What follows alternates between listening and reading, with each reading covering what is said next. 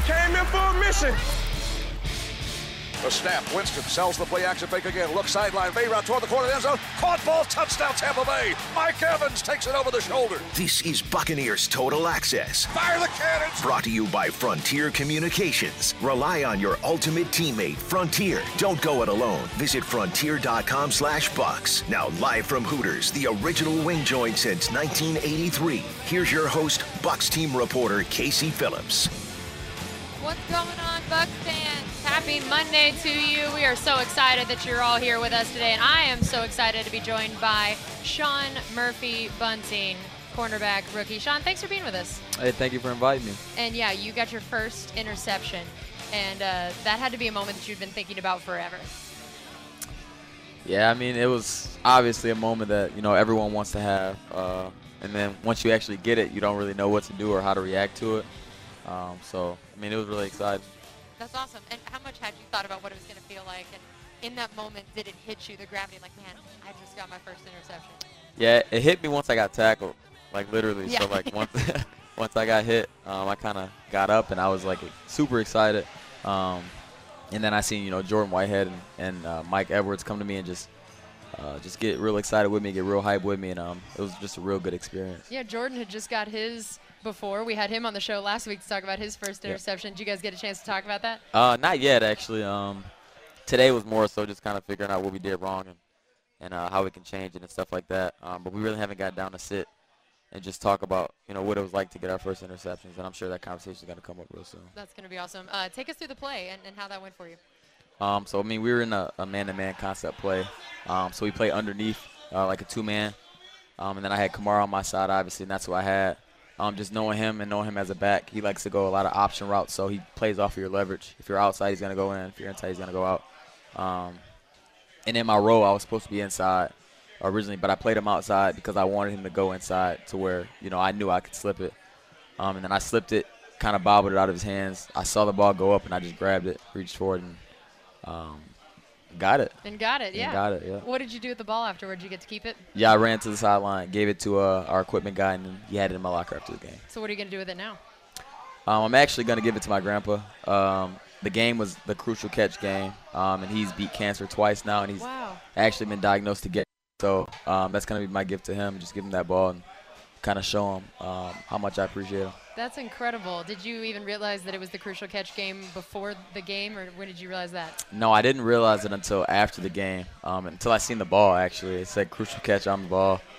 That's when I kind of figured out, you know, that the game was for that cause and for that reason. And then I kind of researched it, looked around, and saw what it actually meant. So. That's so cool. Have you told him yet that he's getting the ball, or is it a surprise? No, I haven't told him yet. That's awesome. I bet he's going to be so excited with that. I know that when I saw you after the game, you said you wished it had been off Drew Brees. Yeah, absolutely. Still, I mean, exciting to get the first interception no matter what, but I'm sure you want it off the quarterbacks that you've been watching for years and years. Is that what it is? Absolutely, absolutely. I mean, Drew Brees is a legendary quarterback.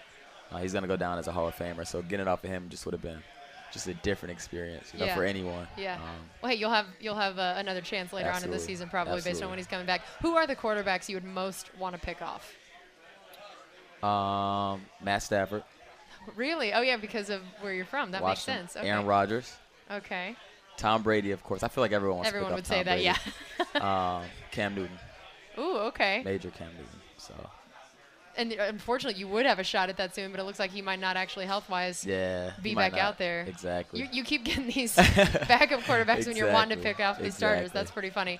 So when did you find out that you were going to play a bigger role this game? This was definitely the most snaps that you've gotten, the most action in the regular season so far. When did you find out that was going to be the case? It was more so the beginning of the week. They kind of just told me that I was going to be splitting reps at nickel, and I'm getting ready, you know, just to play a bigger part. I mean, they've been telling me for a few weeks now that my role is going to slowly increase and just be ready when my number's called.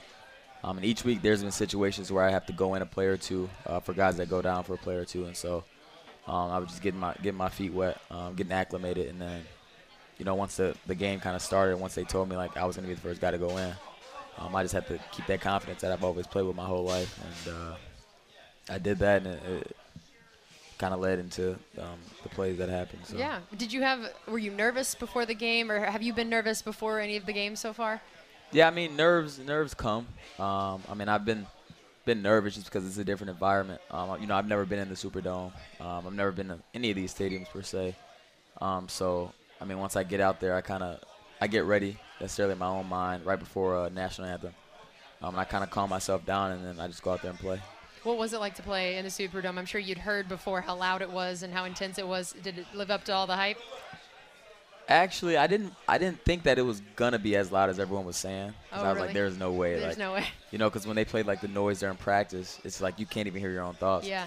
So before the game even started, I heard what I was hearing at practice. So I was like, wow, wow, like The it was game hasn't loud. even started It was and it's that loud, yeah. It was loud. So. That's crazy. And I know that we talk about how much that affects the offense and them trying to get all their play calls out, but how does it affect you guys defensively? Some guys talk about they like playing on the road even more because they like the fact that it's the opposing fans. They want to silence them. Is that kind of how you feel, or how does it affect what you guys are doing out there?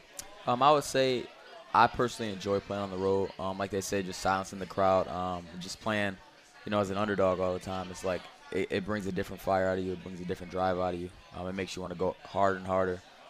Just knowing that you can prove doubters wrong. Everyone in that stadium came to see the other team play. And so you just going out there and you beating a team like that, you know, at their stadium, and that goes for any team. It's just like it's a different feeling. So we're talking to cornerback Sean Murphy-Bunting here. So your first game with major amounts of snaps, and you're attempting to, with other people on the team as well, to cover Michael Thomas, which is no easy task. But, you know, that's one of those introductions to the NFL that I think is always so interesting, especially for cornerbacks and in this division, there are a lot of elite wide receivers that you're going to be asked to cover. So what was that like, and what was the learning curve like for you guys as you figured out, you know, going against some of these elite guys? Specifically for Mike, he was just a real physical guy. And so the small things you can do on other receivers, maybe smaller guys, you can't really do on him or they won't work. I know as far as tackling him, he doesn't go down on arm tackles. And just being at the top of his routes, he's going to be physical. He's going to push off. He's going to use his body to his advantage. And guys like that, you have to be aggressive with them before they can kind of get aggressive with you in a way. And I mean, it was just like you said, a learning curve. You know, I know for me and, you know, the other guys in the secondary, you know, you just got to prepare better during the week for guys like him and just other guys in general in this conference. Because there's going to be guys like Julio Jones that we have to play. You know, Sanu we're going to have to play. Just bigger body receivers that's going to always give you those problems because of the matchups. And you just got to be ready to fight every day and go out and grind. Yeah, that's huge. What do you feel like you guys as a group could have done better, maybe not just against him, but overall against the Saints offense in that game? Now that you guys have had a chance to look back at the film, talk to each other about it a little bit, what are the things that, especially since you are going to play them again, that you feel like you could do differently next time? I feel like we played a little too soft in the back end, so we played more off coverage than normally. We didn't really challenge them and make them throw it over top of us. We would give up passes like hitches, passes like curls, instead of making them test us deep, you know, with posts and fades and stuff like that. And so I feel like as far as it being, you know, Teddy Bridgewater and being a newer quarterback, you know, not familiar with the team like Drew Brees, we're going to have to make him throw that he's not comfortable with throwing. And try to make those guys make plays on us, not just give them plays and give them opportunities. Yeah, and you're not used to playing a team twice in a season. You know, that's not something that happens until you get into the NFL. So right.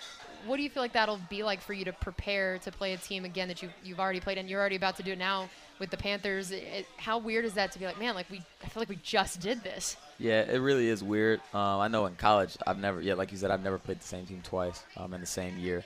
I know for other conferences it might be different because you might play them in the SEC and then play them again in the championship and stuff like that. But, yeah, I mean, it's different. It's an advantage for both teams because you've seen what they can do. You know who you're going against. You know your opponent. And so, I mean, I feel like there's like you have to be ready. If you've already seen them one time, you're going to see them again. You have to know what's going to come. So. Yeah, and that's the great point that they're the same way where they've seen what you do now. Right. So that's sort of that chess game that starts. And is that something that you enjoy about the game? Absolutely. I mean, I like when guys know what other guys. I like when guys know what they're gonna deal with. I like when they know that they're going against a certain guy every week, or they're going against a different guy every week, and know what they're going up against, so they can have to maneuver their way around. You know, kind of who they're dealing with. So.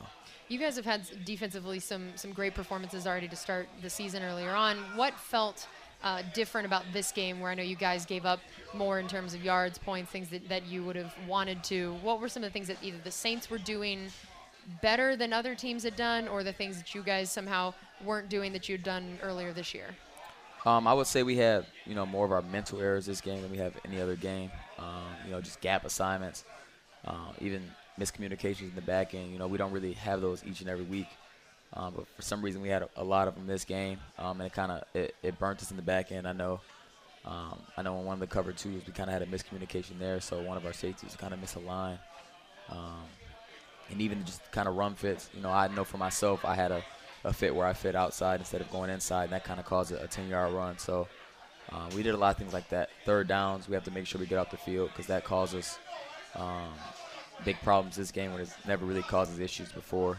And so that's kind of things that we have to tighten up on and correct and get ready to go because we were one of the best teams on third down conversion until this last game. So Right, yeah. How about third down? That was a really interesting part of the game for both sides of the ball. But you guys stopped the first 4, I think, third downs that they had. Then after that started struggling to get off the field quite as much. What changed there? What were you guys doing well? And then what was the struggle on third down after that? I feel like earlier in the game we were being more aggressive, like you said. And then, Carlton went down. He was one of our most aggressive guys. He goes down. We have to make some adjustments. And I feel like we just got, like I said, a little too complacent, a little too soft. We started just giving up dink and dime passes on third downs that we shouldn't have gave up. We had a penalty on one of them. And so we just have to be strong mentally on downs like that and get off the field, get our offense back the ball. Yeah, how did that affect you guys, Carlton, going out? I mean, I know that it's always tough to lose somebody mid-game, whether it's injury or ejection or whatever. How did that shake up what you guys were asked to do? And, again, a game where you're already playing more snaps than you'd played before. How did that affect the rotation that you guys had going? We have a strong rotation. We have a lot of depth. It's always a next guy up mentality. But Carlton always brings energy to the game. He always brings that physicality, that swag that we need in the defensive back group. And just losing him it didn't necessarily hurt us as a team, in a bad way. But we would all wanted to see him out there playing with us and battling with us and going through with us because I know that's what he wanted. So yeah, for sure. And they did a lot of sort of trick plays, interesting things going on. I mean, the way they used Taysom Hill, they had Kamara throwing as if he's not already a big enough threat. Yep. Let's have him throw now. So what did that do for you guys, and how prepared were you for those kind of scenarios, and how do you feel like maybe you could now be a little bit more prepared next time? I feel like we were prepared, like you said, on most of the scenarios. They kind of kept us on our toes with all the trick plays and all the misdirection plays and stuff like that. And so we just have to be more aware of the situations. We have to read our keys and keep our eyes on our keys. I feel like if we do that, then we can kind of distinguish the trick plays from, the basic plays that they run each and every week. So yeah, that's true. There were some other tough calls besides, Carlton's ejection. There was also the fumble that they said they couldn't tell who recovered it, and there was the challenge on the offensive pass interference against Vernon and things that didn't end up going the Buccaneers' way that were some pretty tough calls. When that happens, regardless of the accuracy of the calls, when there are calls that are tough like that, how do you guys try to deal with that or cope? And what does that do to the mentality when you're out there and those sort of deflating moments happen? I would say it shouldn't really change the mindset of the game. It should only make us want to, go out there and compete more. Just feeling like we're going against everyone in the stadium, including, the referees. It's like it brings out a different mentality, a different mindset. And I feel like as far as football, it comes with the game. You're going to get calls that you don't like. You're going to get calls that you do like. Calls in your favor, calls not in your favor. And you just have to be able to kind of overcome those and just play your game and not get rattled by them. Yeah, how real is the concept of momentum? That you hear that, it looks like a momentum shift is happening. To me, it felt very real in yesterday's game. Does it feel that way out there for you guys? Absolutely. I feel like, the defense is hot. Defense is rolling. The offense, they're going to come up with a big play. And you just keep momentum on your side. Momentum builds a lot of confidence within the guys that have the momentum necessarily. When you're going against a team and they're constantly moving the ball, and they're gaining momentum, it's kind of hard to slow them down because they feel like they have the most confidence in the world. So they're going to test you and try you in many different ways. And so momentum's a big part of the game, and I feel like it's a big confidence booster. All right, well, we still have plenty more coming up here from Hooters on Hillsborough with Sean Murphy-Bunting. We're here every week from 5 to 6, so come on out, get an autograph, get a photo, come hang out with us. This is Buccaneers Total Access, brought to you by Frontier Communications. This is Buccaneers Radio. You're listening to Buccaneers Total Access, brought to you by Frontier Communications. Live from Hooters, your host, Bucs team reporter Casey Phillips. What's going on, Bucs fans? Thanks again for being with us here on this Monday afternoon. We are here every Monday from 5 to 6 at Hooters on Hillsborough, although we will not be here next week because it is the bye week after that London game. We are here with cornerback Sean Murphy-Bunting. Sean, thanks again for being with us. Thank you. This is where we try to get to know you a little bit more, especially in this segment. And I know that you came out of a high school and you didn't have the D1 offers. Were you a 0-star prospect? Is that what they rated you as? Yeah. Is that accurate? Oh, Yeah, I don't even. disrespect. I don't even think I had any stars. Just no stars. No It's stars. tragedy. And they no one had been drafted from your high school since like 75 or something. So you didn't come from one of those like football powerhouse places. Right. No, I don't think there was anyone drafted from a high school at all. I think in '75 that might have been the first Division I guy. Wow. So not Yeah, even so drafted. Not even drafted. Wow, that's crazy. So take us through the path of how you went from none stars to where you ended up to CMU. We'll just go from how you ended up at high school to ended up at CMU. How I ended up at CMU. So yeah, I mean, I was a no offer guy coming out of high school. I actually got my first offer from Central Michigan going into my senior year, and after the season, it was pulled away from me. So basically, I waited until February of 2015. So I was graduating in May. Waited till February 2015. Went up there. Me and my mom went up to Central Michigan. Met the coach kind of face to face. I was sending him letters, a bunch of things like that. He wasn't really responding. So we went up there. Basically saw me in person, gave me the scholarship offer right then and there, and gave me a great shit offer and told me I could come in January. And I went in January. I started off as a safety. Tried to switch over to wide receiver because that's what I was playing in high school. And he basically told me that I could be an average, college wide receiver. I could be an NFL caliber cornerback. So he switched me over to corner. Seems like a smart guy. Yeah, so I did that. My freshman year, I played third down, so I played mostly nickel dime package. Sophomore year, I got a starting job, and then junior year, declared after the season. So Why didn't you want to play safety? well, I was 160 pounds That going into would college. make sense. I wouldn't want to play safety at that either. No. I was going to say, I didn't know if you were about to hate on the position. We were going to have to go tell Jordan and Mike and those guys that you were No. hating on their position. It was just 160 seemed a little dangerous. 160 soaking wet. That's awesome. So tell me what happened at CMU to where, again, you went from gray shirting and starting in January to then not only doing well enough to get drafted, but to declare early. I mean, how were you able to, in such a short amount of time, make such a big impact and change in who you were and how people viewed you? I would say I was blessed to have a really good coach that kind of held me to the highest standard once I got in. He basically told me, I have the physical ability, the mental side of the game. I have everything that I need. I just have to be more focused and more willing to put in everything I have into what I want eventually for the outcome. So my freshman year, I had a pretty decent season. I had 2 interceptions that year.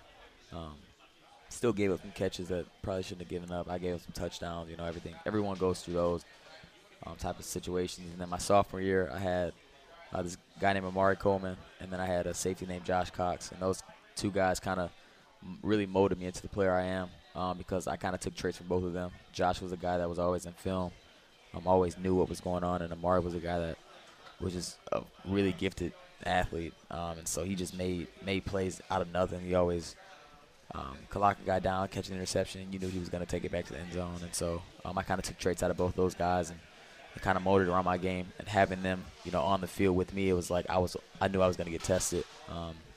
Then I just kind of made the most of every opportunity I was given. So I think I ended that year with about 5 or 6 interceptions. One got called back. And so that kind of put me in the spotlight of things, just having them around because no one really wanted to throw at those guys. And so they tested me. And I stepped up to the challenge and made, the name for myself. And then going into my junior year, it was kind of the opposite. We got new guys in the secondary. And so they didn't really test me as much. But when they did, I made plays on it. So I think I had maybe 2 interceptions that year.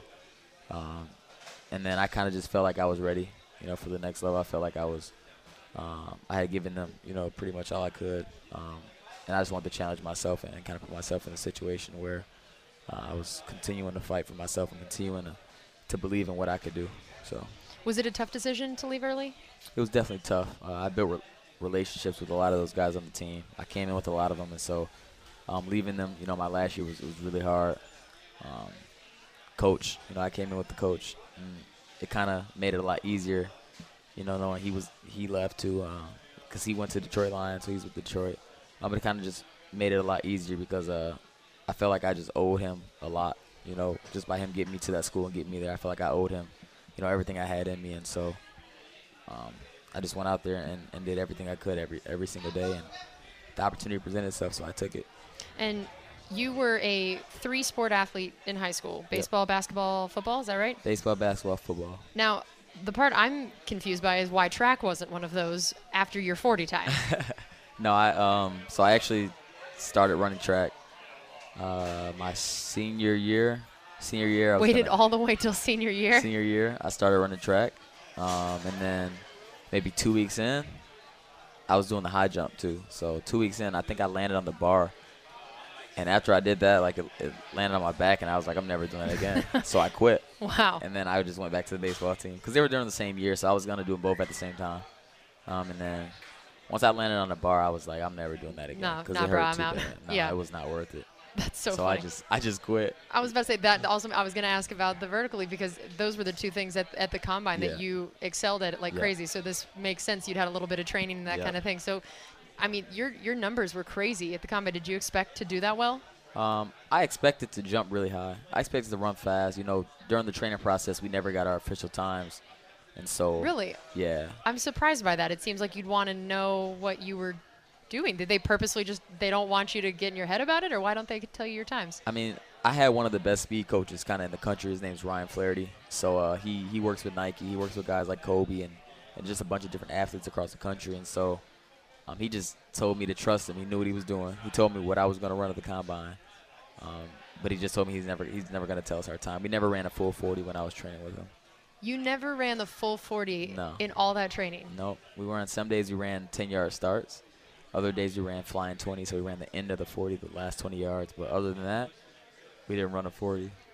Dang, that's crazy. Obviously, it worked. Yeah, it worked. It worked. Were you ever nervous in the process of like, man, I'm training for the 40 and I'm not running a 40? Every day. Every day you were nervous. I called my mom every single day, and I would just tell her, like, he's not telling me a time. Like, what am I supposed to do? Am I supposed to ask him? Like, and I asked him one time, and he's like, don't worry about it. You'll be good. You're like, I am worried about it. He's like, don't worry about it. My You'll be good." career is hanging on this. I am worried He just about kept it. telling me that I was on the right track. So he just said, don't worry about it. You'll be good. And stuff like that. So. Well, he was right. You can't really question him there. Can't. I mean, how important?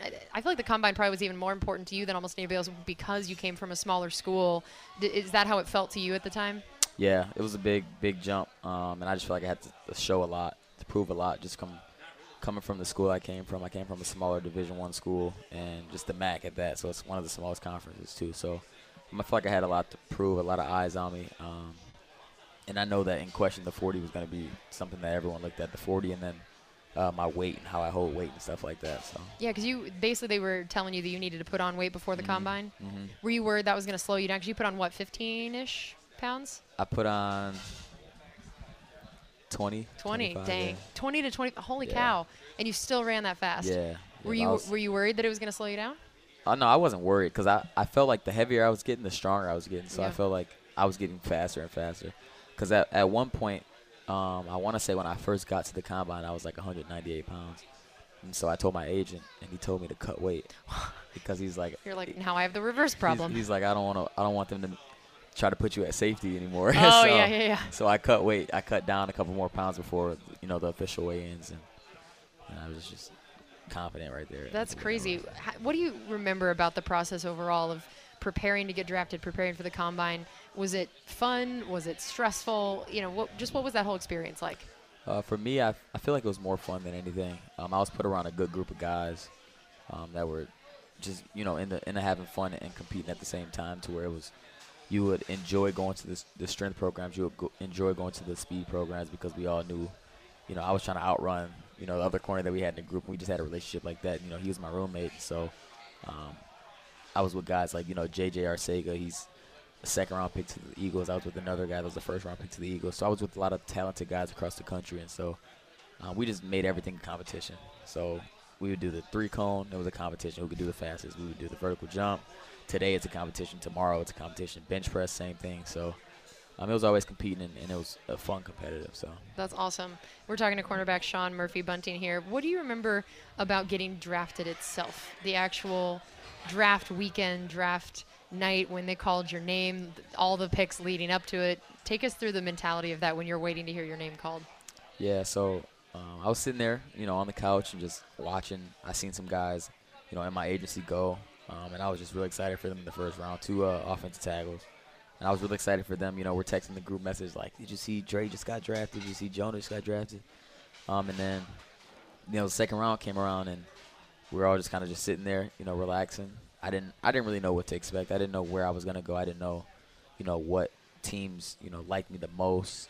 I did know Oakland liked me a lot. And so their pick was coming up. They had 3 or 4, picks in the first 2 rounds. So I knew they were coming up. I think they liked me a lot. And so I was like, oh, man, maybe I'm going to go to Oakland and stuff like that. And I saw they kept trading back. And then I seen that the Tampa Bay came up. And I was like, oh, I did go to Tampa. That was my first one,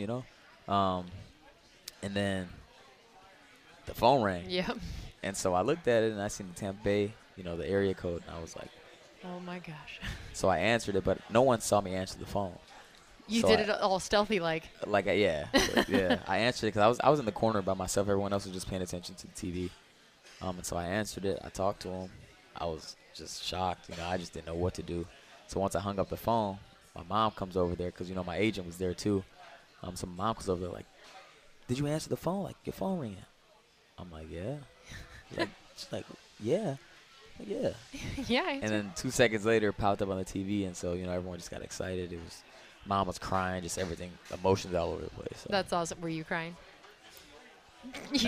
No. You just got a big old smile on your face that makes me think yes a little bit. No. Yeah, No. I was. Yeah, Just you a were. little bit, just a little bit. That's awesome. And you brought up your mom, which first of all, I love that you talked about how she went with you to take you up to CMU to try to get that, that the thing they were going to give you. What was it about her was she the one that was her idea? Mm-hmm. Yeah, that I figured. Her decision. Her decision to take you up there. She was like, "That's it. Get in the car. We're going." She said, "Yep, that's exactly what she said." She said, "All right, get ready. We're about to go up to I Mount love Pleasant." that. So we drove 2.5 hours. Drove right up there. So does she remind you that you owe her? No, no. She knows, how much she means to me. I feel like I show it, and even if I don't show it, she knows. And so, I know I owe her. I feel like I owe her everything, and I'm gonna continue to give her everything that, she's always provided me my entire life. And so, we just have that relationship where there's really nothing that's ever gonna come between us. And I always, kind of rely on her to just steady being my mother and thank her for the way she raised me and made me the man I am today. Yeah, and you changed your name recently because of her, right? Yep. So you added Murphy, is that right? Yes. It was just Sean Bunting? Yep. And Murphy is her maiden name? Yes. When she found out that you'd done that, what was her reaction? She cried again. I'm noticing a pattern here. She cried again. No, she was really excited. She was really blessed. I did it around Mother's Day. So I actually did it legally in December, but I let her know around Mother's Day. And so that was my gift to her, because I was still in California training, so I wasn't really around her. And I did it for her, and also my grandfather that I was talking about earlier. And so they were both just blessed and thankful and didn't really know how to react. That's awesome. I love that. And your mom also has a Twitter, which I think is pretty awesome. Has she ever tweeted anything or said anything that you're like, Mom? Honestly, yeah. Yeah.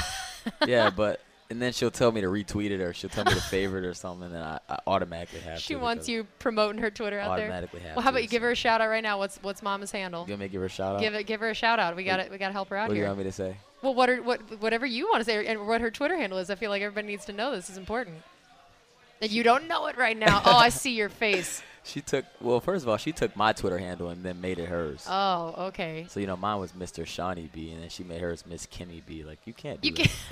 You can't do that. Imitation is the best form of flattery, right? You can't That's so great. And I love that. So for you, that's an incredible part of your journey. You kind of give her credit for a lot of your career at this point. Absolutely. That's huge. You talked about how you'd come to Tampa as a visit before you got drafted. What do you remember about when you visited, what they said to you? How much could you tell what they thought of you and how much they liked you? I felt like it was my first visit, so I didn't really know what to expect. I met with Coach Bowles first, and he was kind of just telling me how familiar he was with Coach Bono, who's my head coach, and how much he likes him and stuff like that, and how much he likes my game, and that I can play, any different position and stuff like that. But it was all really brief. And so after I met with him, I met with B.A., and B.A.'s meeting was, like, really quick, too. So I walked in, and he was like, what's going on? I'm like, nothing much, And then he started talking about my game. And he's like, you get a lot of penalties. And I'm like, BA is always very upfront about stuff. he's like, you get a lot of penalties. And I'm like, yeah, coach, I just like to play aggressive. He's like, can't be doing all that holding. I'm like, I know. I'm like, I got you. I've been working on it. He's like, yeah. Like, you're a good player, but you can't be doing all that holding. I'm like, I got you, coach. He's like, yeah. He's like, when we had Pat P and he was the same way when he came. You can't be doing all that holding. You just can't be. And he just kept saying it over and over again. And I was like, I got you, coach. He was like, all right.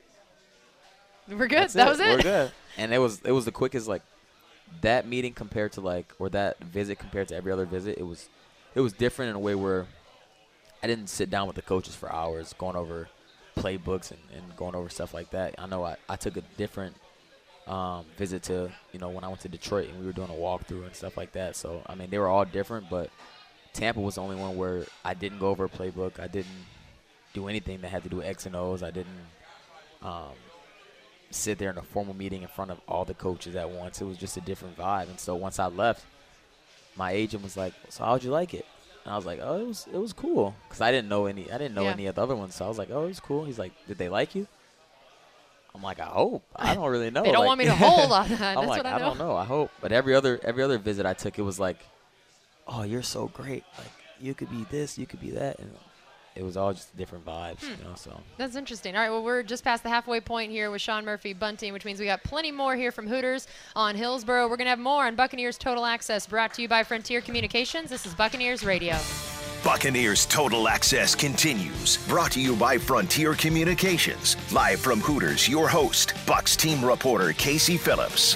What's going on, Bucs fans? Thanks so much for being with us on Monday. We are here with cornerback Sean Murphy Bunting. We've been hearing a lot about who he is and his career and getting here, and we were just talking about your visit with the team, and I know that something they've said that they loved whenever you came in before the draft, they loved your personality and who you were, and I think they called it an infectious personality that was a lot like, it reminded me a lot of what they said about Devin White as well, and you guys getting to be in the same rookie class. I know that you guys got to do a lot of the same rookie activities together, and you guys did seem like you bonded really, really quickly and got along very well. Is that fair? Yeah, that's very fair to say. And how fun was it to get to be with him, and then you guys also had, Jamel Dean and Mike Edwards, all these guys that, like, it looked like you guys just, this whole defensive group bonded immediately. Yeah, no, we have a lot of personality in our rookie class. I think that Devin might have the biggest personality, just being who he is. Mike's a really funny guy. Scotty, too. It's a lot of guys that you guys wouldn't expect that are, like, the actual goofy ones in the room. Because Scotty's definitely a real goofy kid. But, like, we have a lot of different personalities, and we all bond together. We all click together.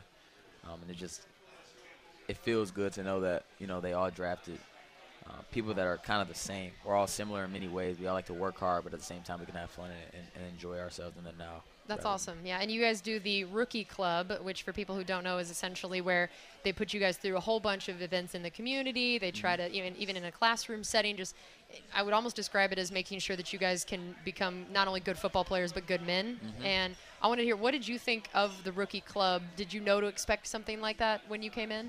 No, I actually didn't have any ideas of it until we got here, and then they kind of told us how we were going to do our summer, and how we were going to be involved in many different things around the community, whether it was, the police station or whether it was the fire department or stuff like that. We enjoyed each and every one of them. We went to the police academy, and we were able to kind of see how the dogs are, trained and stuff like that, and see. And we were put to, like, simulations and stuff like that. So, it was all exciting. I didn't do the simulations, the car ones, because Yeah, you were not one of the quick volunteers. I was not. I was not a volunteer at all. For people who don't know, basically they went to how police officers are trained, and they were allowed to do simulations of if you were approaching a car for a traffic violation or something like that. Your boy Jamel Dean, you're already laughing because you remember how this went. Tell everybody how he did in that scenario. Just put it this way. I wouldn't want to be in that scenario with him. Yeah, he froze. You're glad he's a football player and not a cop. Yeah, he didn't. Yeah, just froze up. He just froze completely.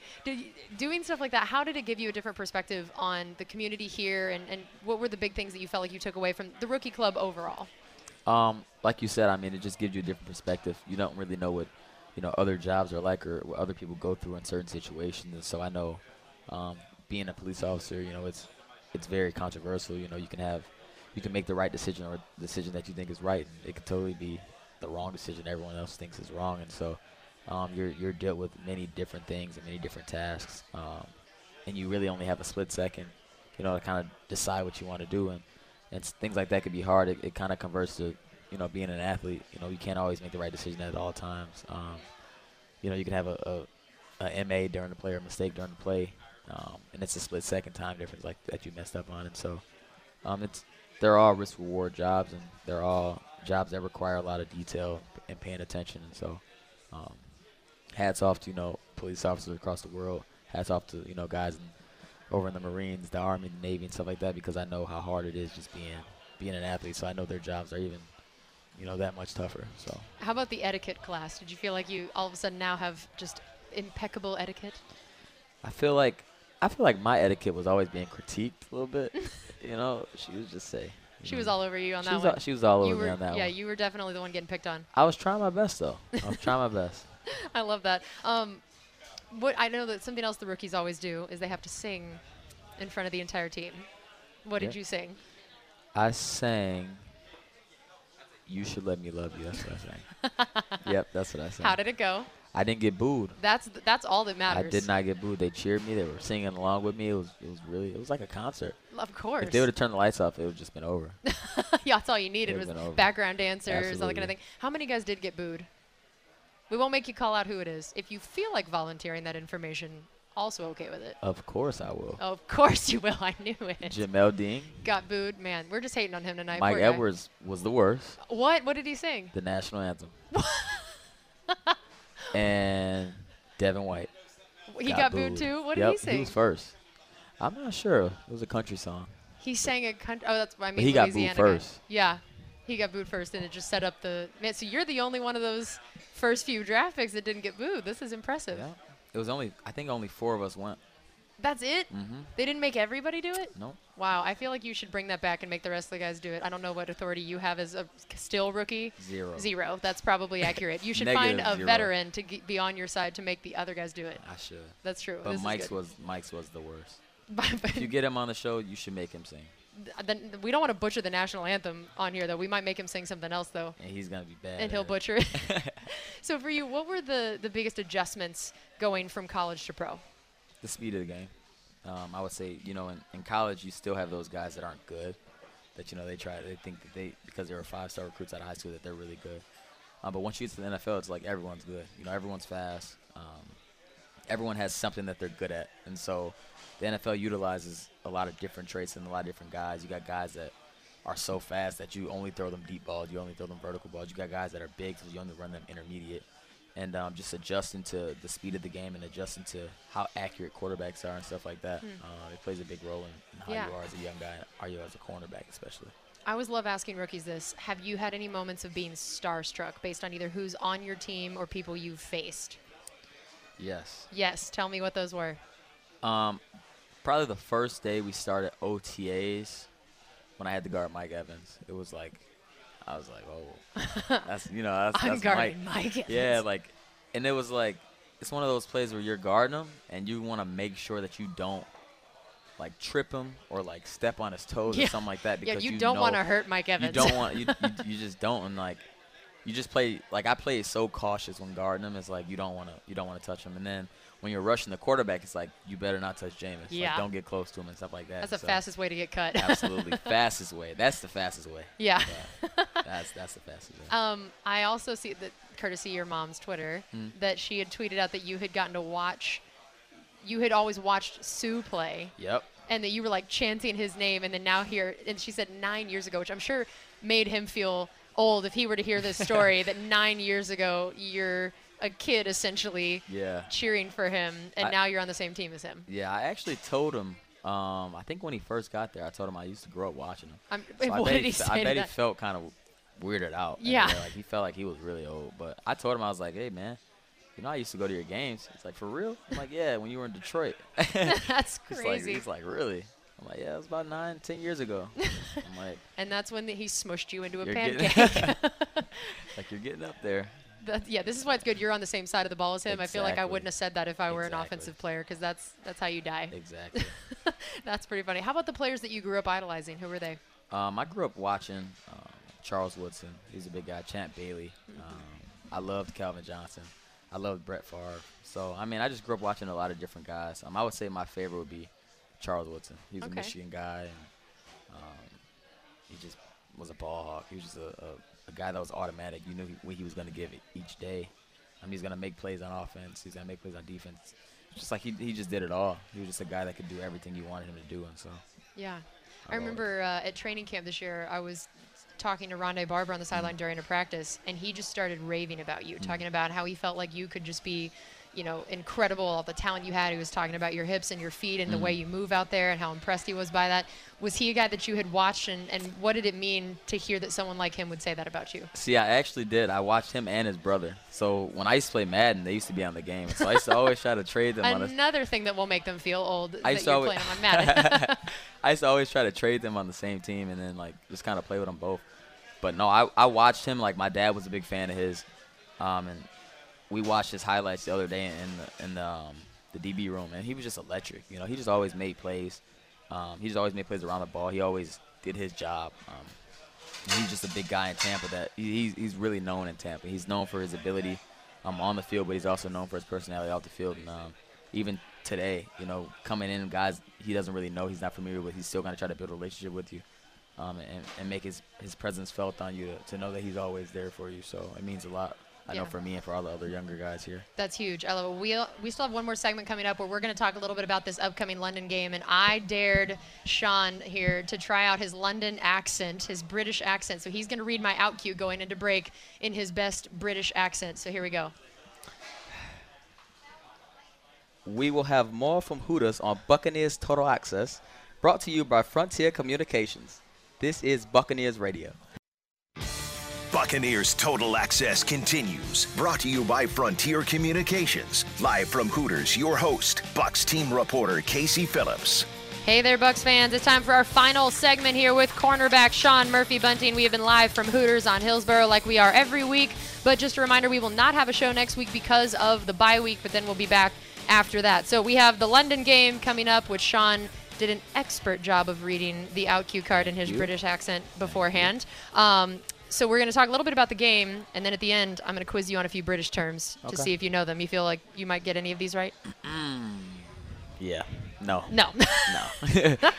You told me in the break you're going to just guess T for everything. All right, so what did you guys learn about the Panthers from the first time around that you feel like now you're going to be able to apply this second time? The Panthers are just a really good team. They've been playing a lot better with this new quarterback in. And Christian McCaffrey's been running, really well since we've last met him. I think he's had over 100 yards each game that he's played in since our last meeting with him. But they have some good guys on the outside, good receivers, really physical guys.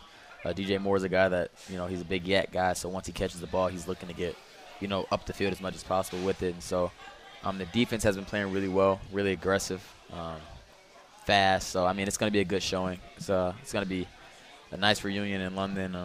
There's really no home field advantage, so it's really, it's football. Yeah. So it's for pound sure. for pound, whoever, the better team that given day is who's going to win that game. For sure. So usually Cam Newton and Christian McCaffrey are the main ones that get attention on their offensive side. But since you obviously are going to be most familiar with the wide receivers, tell us specifically what gets overlooked about them or what they bring to the offense that can even let, McCaffrey and other guys like that get stuff done. They're a young core. I don't think people actually notice how young they are. All those guys are really, 2-3 years in, maybe 4. And I know DJ Moore is a really young guy, and he's really physical. He's a lot physical because in this conference you have to be physical. He's really a lot physical than a lot of people think. I know Curtis Samuel's a guy that has a lot of speed. He's a lot of jet sweep guy. He's an over-top guy. And they kind of use those guys in, hand in hand. They like to throw the streak ball to Curtis Samuel. They like to throw the deep ball to Moore. And so they're going to utilize those guys as much as they can to kind of counter what McCaffrey can do for them. And they can use him any kind of way, too. They like to give him the ball, any way possible. Yeah. So, are you excited for the London trip? Have you been there before? I've never been to London. Never. You excited? I am. I've never been out of the country. So Look this at is my that. first time First going out time. of the country. Yep. That's awesome. Well, then, what are maybe the top thing you're excited about to go out of the country or go to London? I would just say just seeing a different country. Like I don't even know what to expect when I get there. I have no idea. I know they drive on the different side of the road, so it's gonna be weird. Yeah. I don't think I'm gonna Uber anywhere. I think I'm gonna walk. Yeah, it seems 'Cause- safer. Yeah, it just seems more safe to just walk instead of Uber. I love that. Well, here, we'll help you get prepared. I can quiz you with a few London terms, okay? I found all these from a BuzzFeed quiz, which probably means it's not, I'm not sure about the accuracy level here, but that's what we're working with. So, first one, snogging. Does it mean sleeping, a knife fight, making out, or acting foolish? Making out. Got it. See, look, already got one. We got one term. All right, see, you had no confidence in yourself. All right. Snogging. I don't think they say it like that. Snogging. Snogging. There we go. We got the British accent happening. All right. Next one is, I think I'm saying this right, hopefully, stroppy. Does it mean you're angry, sweaty, or dirty? I'm stroppy. Dirty. It's angry. It's angry. So now you can yell this at somebody on the field, right? There you go. How about dog's body? It's one word. Does it mean a stranger, like a rando, a person that's very thin, or someone that does kind of just average or menial tasks? Dog's body. Average or medium task. Got it. Look at that. You got 2 out of the 3. That's This what is I'm impressive. talking I like this. Okay, how about a jumper? Is it a annoying child, a field position in the game of cricket, No. or a windbreaker? A windbreaker like a jacket? Yeah. A jumper. Sounds like a romper. Windbreaker. Look, you're nailing this. See, That's you're completely ready for London already. I love this. See, we've established you're ready to go. What have you guys been talking about for actual prep as compared to learning these words? What are the things that you guys are working on to just make sure you're ready to do a big trip like that? You're talking about as far as just the travel and and how different it is from maybe other road trips for you guys, and what maybe for you mentally how you're trying to prepare for that. We have like a specific sleep schedule that we're trying to put us on for this week. It's like an hour difference each day, and so maybe today we go to sleep at 9, tomorrow it's 10, the next day it's 11, just to kind of acclimate ourselves for the time change. As far as the plane goes, it's kind of the same. They're going to put us on. They want us to wear these glasses that kind of block out some of the light we get from our phones and stuff like that to kind of just put ourselves in the right mindset. That's awesome. Well, cool. Well, good luck. Thanks so much for joining us. We've really appreciated having you on here. Thank you. All right, and we'll see you guys next time. We don't have a show next week, but we see the week after that. We'll have more from Hooters then on Buccaneers Total Access, brought to you by Frontier Communications. This is Buccaneers Radio.